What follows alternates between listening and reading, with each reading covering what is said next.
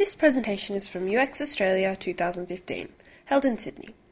For more presentations from this and other conferences, please visit uxaustralia.com.au. 1, 2, 1, 2. Hi, I'm Bart. Nice to meet you guys. And I came from Europe, which I've been told that is a really weird thing to do if you are at UX Australia. So it's my first time to Australia. It's my first time to UX Australia. And it's my first time presenting in English. Thank you. So I will talk about visual analytics, the tools that help you to gain a different perspective based on user behavior. Quick question for you guys. Who worked with analytics? Raise your hands high. Yeah. Sounds about right. 80% of websites using any kind of analytics use Google Analytics. That's just an interesting fact I wanted to share with you. There are several types of analytics. I want to go through two of them. Traditional analytics focuses on transition between pages. So you'd get information on how many people came through marketing campaign, landed on, let's say, home page, then a product page, then how many people of that group landed on pricing page. On the other hand, visual analytics focus on what exactly happened within the pages themselves. So if half of people left during this process, visual analytics aim to answer a question, why? Why does this happen? So I want to go through three types of visual analytics tools: click tracking, session replay, known also as visitor recording, and form analytics. So click tracking.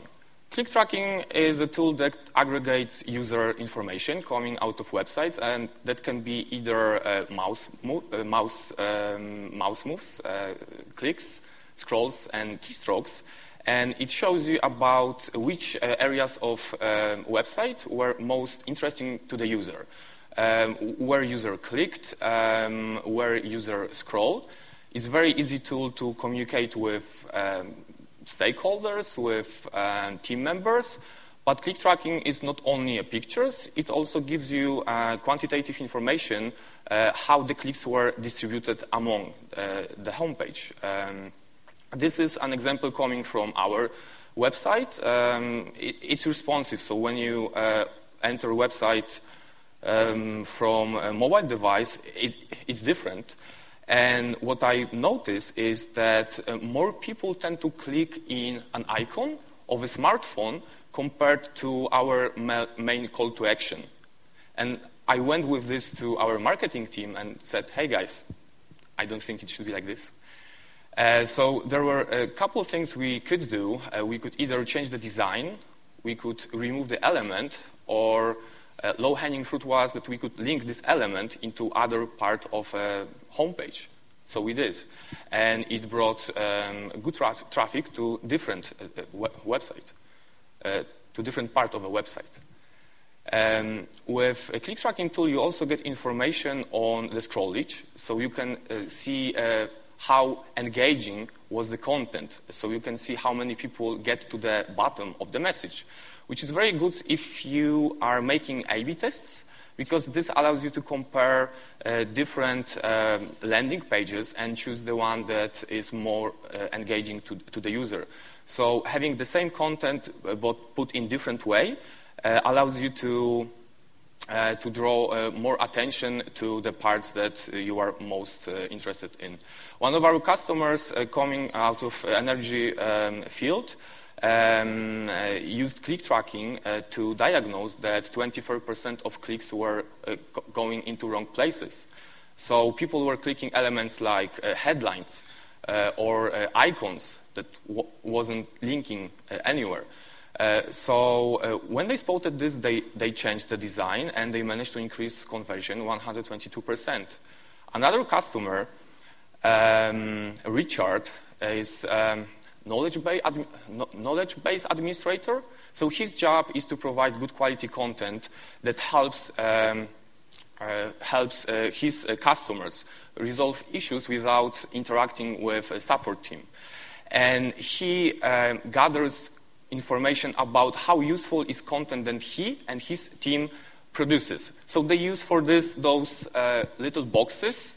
Was this article helpful? But the thing is that users didn't see this. Users didn't reach so far.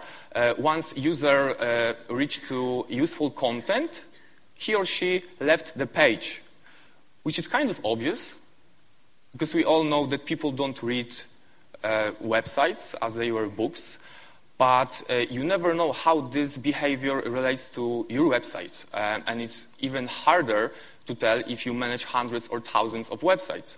So after spotting this issue, the solution came quickly. Richard decided to stick this box into the screen.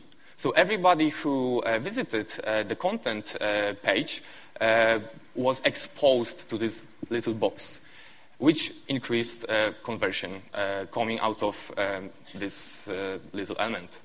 Okay, form analytics. Again, this example comes from our website. It's our pricing page. Oh my God, the contrast is terrible. Yeah.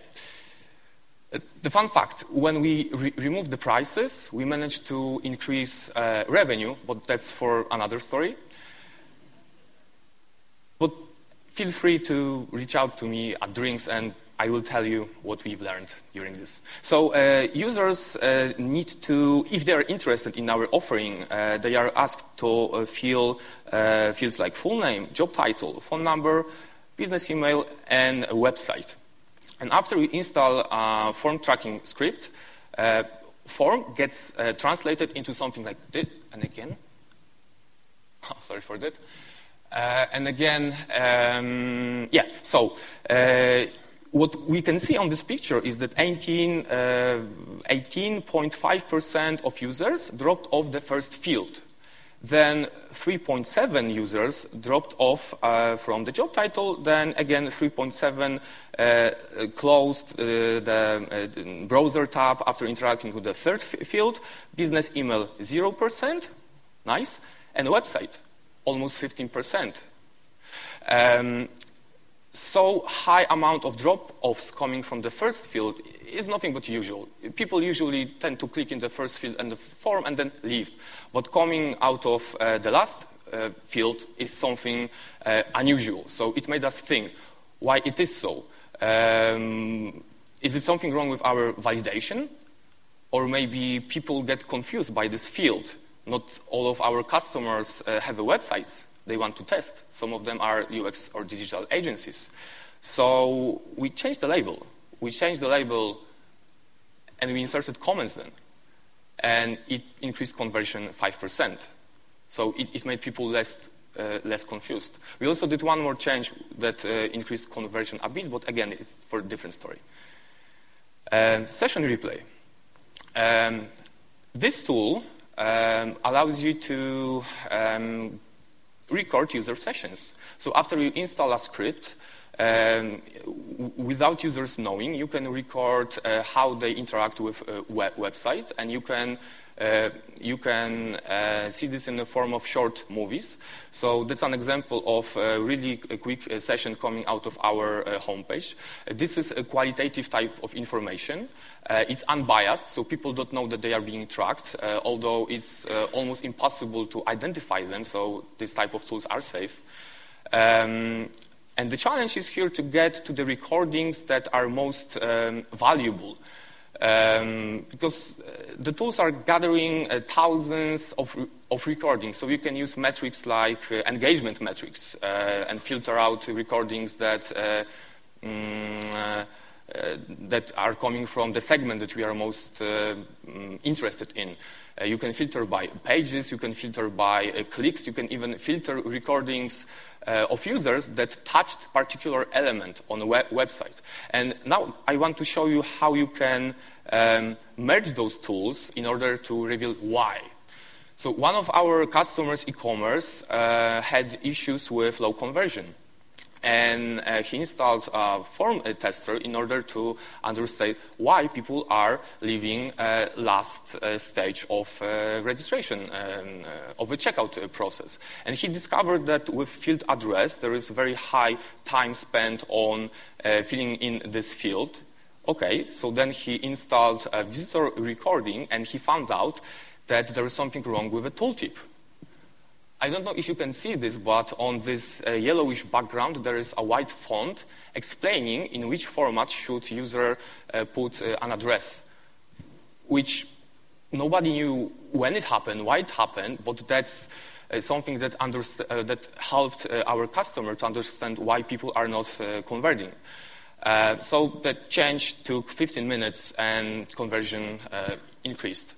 There are many tools that can provide you quantitative and qualitative insights on why people are behaving in a certain way on a website. Some of them are more specialized than others, and it really depends on the budget you have and on the needs. So yeah, that's from my side. Thank you, guys.